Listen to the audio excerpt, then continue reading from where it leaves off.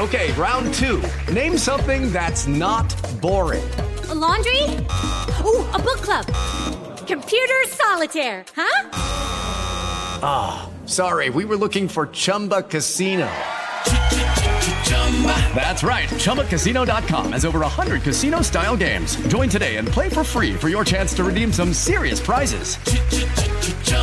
ChumbaCasino.com. No purchase necessary. Void where prohibited by law. 18+ terms and conditions apply. See website for details. WFLA on iHeartRadio. Now more of the Ryan Gorman Show on NewsRadio WFLA. Some big news overnight out of Israel. Let's go to the hotline now. Ryan Gorman here with Dana McKay and James Berlander. And bring in ABC News correspondent Jordana Miller, who's live in Jerusalem. Jordana, thanks so much for taking a few minutes to come on the show. Lots to unpack here. And let's start with the two Israeli hostages who have been rescued. That's right. A lot of joy this morning from the families and really the country over the daring rescue carried out overnight that freed two older male Israeli hostages. One is 70, one is 70, one is 60 years old. And essentially the Israelis at about 1:49 in a joint operation between the army, the police, and the Shin Bet, which is like Israel's version of the FBI. They encircled a building on precise intel. They stormed the building, went up to the second floor to a specific apartment, and killed three Hamas guards who were protecting, guarding, keeping in captivity these two Israeli hostages. We understand that an intense firefight broke out. It lasted for several minutes, and the commandos threw themselves onto the bodies of the hostages to protect them. And in several minutes, they got them out of the building into an aircraft that took them out of Rafa. That's where they were being held in southern Gaza, the city where there's so much controversy over Netanyahu's plans to go in. They underwent initial medical checks, and then they were flown to an Israeli hospital where doctors say they are doing pretty well. I mean, they lost a lot of weight and they're weak, but they are in good condition. The intelligence that Israel must have gotten a hold of to find those hostages in that specific location, I mean, that goes to the work that they're doing to try to locate where the remaining hostages are. Absolutely. I mean, this was an operation that took, obviously, very, very precise intel, which could have been gathered not only from hostages that have been released, but remember, Israel is detaining and questioning many Hamas fighters who either surrender or are taken in battles, in fights all throughout Gaza, and they may have put together the pieces that way. The spokesman for the Israeli army, who gave all of us the details and briefing on this operation, said, there are operations like this that the Israelis are considering often, and that they have to weigh the chances of survival of the hostages and success of the mission against the challenges and complexity of the mission. In this case, all the Israelis came out alive. There was no one seriously injured among the forces that took part in it or the two older hostages. But it has to be said there were a lot of diversionary airstrikes in the area, and also the airstrikes that provided cover for the commandos as they left this building.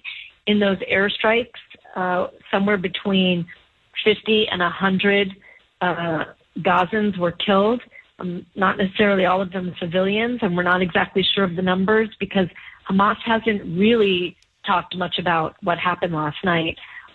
So the numbers are a little shaky on exactly how many were killed, but clearly several dozen were killed in this operation, Gazans. We're joined by ABC News correspondent Jordana Miller, coming to us live from Jerusalem with news of the rescue of 2 Israeli hostages. And let's talk about Rafa for a moment, because you had President Biden and Israeli Prime Minister Benjamin Netanyahu. They spoke once again the other day, talking about the potential operations that could take place in Rafa. And this has become the new inflection point, correct?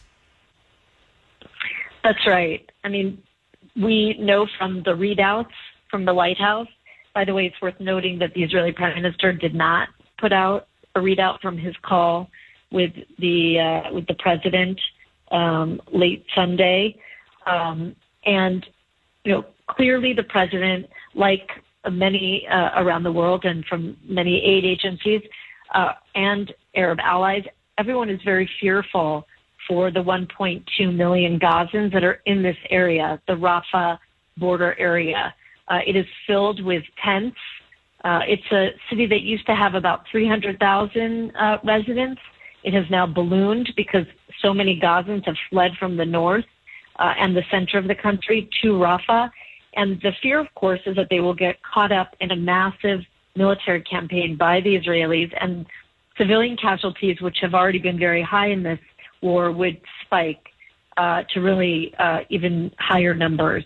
So the president saying to the Israeli Prime Minister that he has to put together a credible plan to evacuate those residents. And the Israeli Prime Minister has said that is what he is doing. He's ordered his defense officials to put together a plan to evacuate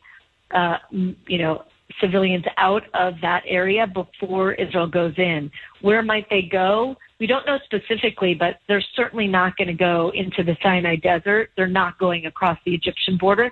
They're going north, perhaps along the northwest, the coast there. There's already one safe area there, Muazi. It may be extended further north along the coast, or that may be along the northeastern quarter.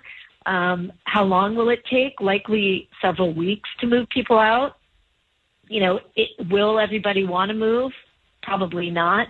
That's another challenge. It's worth noting, too, though, that the threat of going into Rafa may be a kind of military leverage that Israel's trying to put onto Hamas, hoping maybe they'll actually cut a deal to release the hostages. So, is this a lot of talk, and maybe it's not going to happen right away? That may be part of this as well. Jordana Miller, ABC News correspondent, live in Jerusalem with the latest. Jordana, really appreciate the time and the update this morning. Thanks so much. Thanks. Talk soon. Every morning. This is the Ryan Gorman Show on News Radio WFLA. Ryan Gorman here with Dana McKay and James Berlander. And now let's go to the hotline and bring in our air travel and market expert, Jay Ratliff. You can find him online at daytradefund.com. That's daytradefund.com. Jay, it's great to talk to you on this Monday morning. First of all, let's get your thoughts on the Super Bowl. What you think? I was rooting for San Francisco. I was rooting for Brock Purdy. I like the Bengals, the AFC, and I like the Detroit Lions. Neither of those two teams made it, but I think it was best described by an article I saw last week that said to the Kansas City Chiefs, "Congratulations, you're now the New England Patriots, and we hate you. We cheered for you on the way up, but if you stay too long, we hate you." But I mean, you can't deny the talent. I never thought they'd make the AFC Championship, and Kansas City pulled it off again. There is a little bit of a difference, at least to me. I never liked those Patriot teams. Of course, I'm a New York Giants fan, so we got the best of them in 2 Super Bowls, so that was always fun. But there is something, at least to me, more likable about Andy Reid and Patrick Mahomes. So I'm not as negative on a team that's dominating like they are as I was when it was the Patriots winning Super Bowl after Super Bowl after Super Bowl. But the Brock Purdy story really is a great story. I mean, Mr. Irrelevant, the last pick in the draft. This is somebody who nobody gave a second thought to, and there he is in the Super Bowl. And he was like an assassin out there for the first quarter. I make that joke because a lot of people were comparing him to Lee Harvey Oswald, the way he looks. But he was holding his own. But I'll tell you, as a Bengals fan, it's tough to root for San Francisco. Bengals only been to 2 Super Bowls. 3 actually now, but the first 2, San Francisco beat us twice. So it's tough for me to root for anything that has San Francisco on there. But, their coach is under a lot of heat because he just doesn't seem to be able to I don't know. My thought in sports, and I travel with the Detroit Lions, so I was able to see it up close and personal. Ryan, when you've got something that's working like the running game, in sports is basically, I'm going to keep doing it until you stop me. Yeah. Why they came out the second half and abandoned everything that worked for them in the first half, look, I'm not a football expert, but I was a little confused there. Yeah, no, that's been a criticism of them overnight from a lot of NFL pundits and all of that, why they made that decision. Overall, it was a boring first half, but wound up being a pretty good game towards the end. All right, let's get to the markets and the S&P 500 reaching an all-time high on Friday, cracking the 5,000 mark. The markets, they have just continued to go up and up and up and up. How long will that last? Well, it's tough for me to get excited about the S&P 500. And here's why. 96% of the gains this year have been lifted by 5 companies. That's it. So when you're thinking, wait a minute, where's everybody else? I mean, why aren't we seeing 15 or 18% of the companies in the S&P 500 join the party here? And it's because they're not doing that well. And so for me, the idea that when I hear analysts talking about how this type of activity is simply not sustainable, the counter argument is, well, why not? I mean, it's been going up we go into last year, it's coming in. I mean, it's obviously sustainable. It keeps happening. But when you recognize why, and you see that 5 stocks, including NVIDIA and a few others, are lifting, Apple and, of course, Amazon and others, lifting this up, it's only going to be a period of time before they start to cool off a bit. Now, are other companies going to come in and pick up the load? Probably not. So that's why, to me, we talked about that disconnect between Wall Street and Main Street.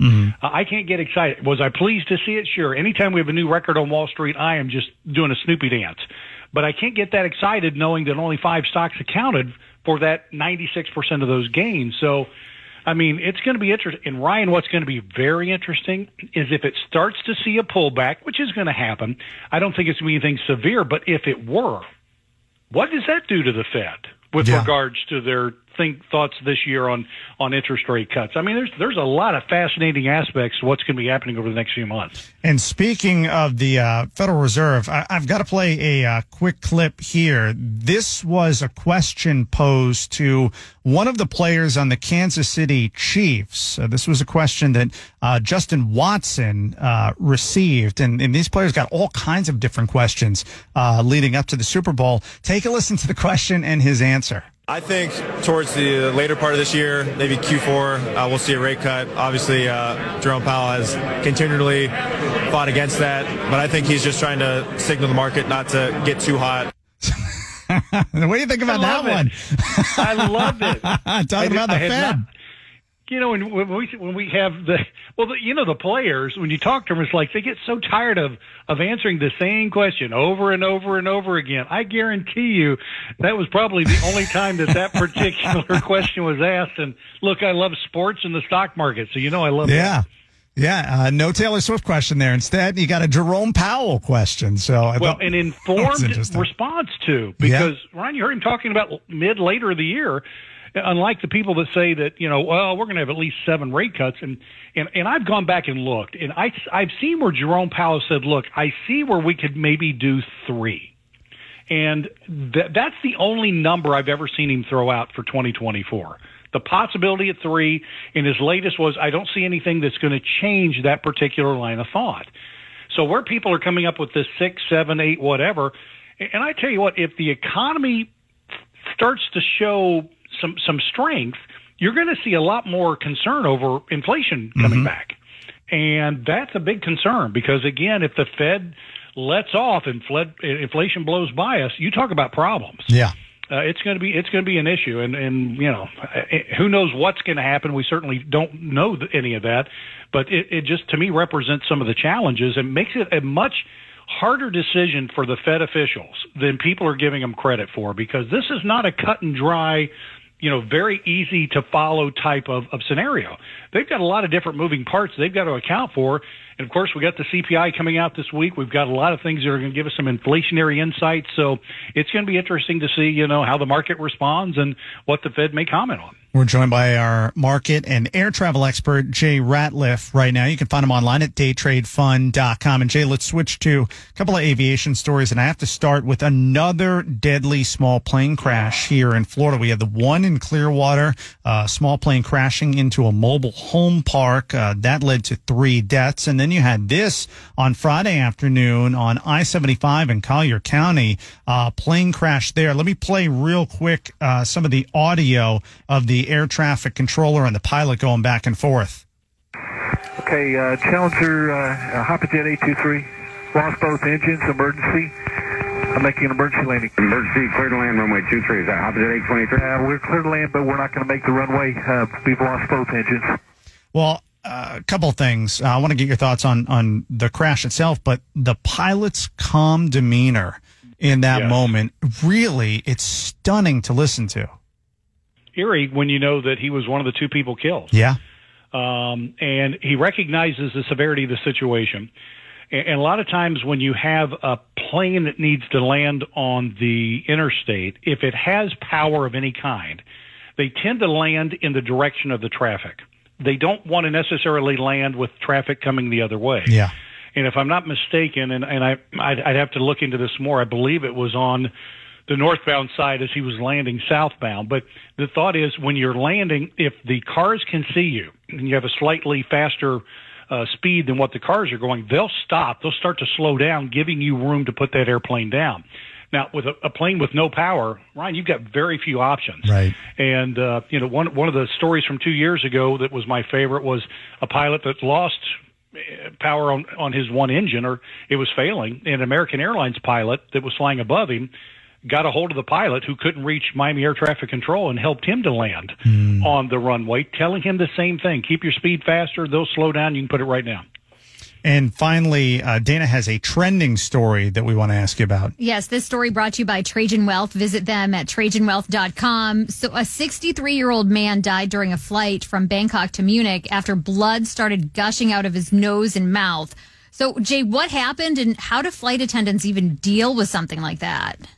It happens, and it's sad when it does. But, Dana, in this situation, when you have a medical situation, you call for any doctors, nurses, EMTs, anybody on the airplane that might be able to assist. And when you have a passenger that has died under those circumstances, normally there'll be an investigation, autopsy, those types of things. A lot of that's dependent on the family unless there's something of a suspicious nature involved. But then the task is you have to move the body to a part of the aircraft where hopefully you've got room. In other words, if the last 4 rows of coach are unoccupied, you would put the body in the last seat over towards the window, seat belted in with a blanket over them, just to try to, do as best you can to protect, you're just trying to be as I guess as telling as you need to be as far as just compassion to the person that passed away. But you have to make sure that the person is secured in there. And sadly, there have been times the only place available is first class. And I've seen where they've had to move someone who died into first class with a blanket. And I've seen them do it with people that were asleep up there to wake up and find what was in first class when they woke up. So it's, the flight attendants know exactly how to handle it. And, Dana, when you look at the number of people, 6, 7, 8 million a day that fly, my surprise is that type of situation doesn't happen more often. It's true. Yeah, really traumatic situation. Well, and his wife was on the flight with him, so imagine the trauma for her. It just must have been an awful scene. And they're trained, and you also have people on board the airplane that might be counselors and other types of people that will rush to the rescue normally and try to assist in those types of situations. The airplane really comes together in that type of thing. And a lot of times what will happen when the plane lands, they'll have the emergency people come on and allow the remains to get off first, or if it's in the back of the airplane, they get all the people off first, and then they'll take care of removing the body. But it's a sad situation, and because you have limited medical equipment that you can try to respond to a situation like that on board an airplane. Our air travel and market expert, Jay Ratliff, with us every Monday morning. You can find him online at daytradefund.com. Again, go to daytradefund.com. Jay, it's always great to talk to you. Thanks so much for coming on this morning. My pleasure. The Ryan Gorman Show on News Radio WFLA. Follow us on Facebook and Instagram at Ryan Gorman Show and find us online at RyanGormanShow.com. Hello, it is Ryan, and we could all use an extra bright spot in our day, couldn't we? Just to make up for things like sitting in traffic, doing the dishes, counting your steps, all the mundane stuff. That is why I'm such a big fan of Chumba Casino. Chumba Casino has all your favorite social casino-style games that you can play for free anytime, anywhere with daily bonuses. That should brighten your day a little. Actually, a lot. So sign up now at ChumbaCasino.com. That's ChumbaCasino.com. No purchase necessary. VGW Group. Void where prohibited by law. See terms and conditions. 18+.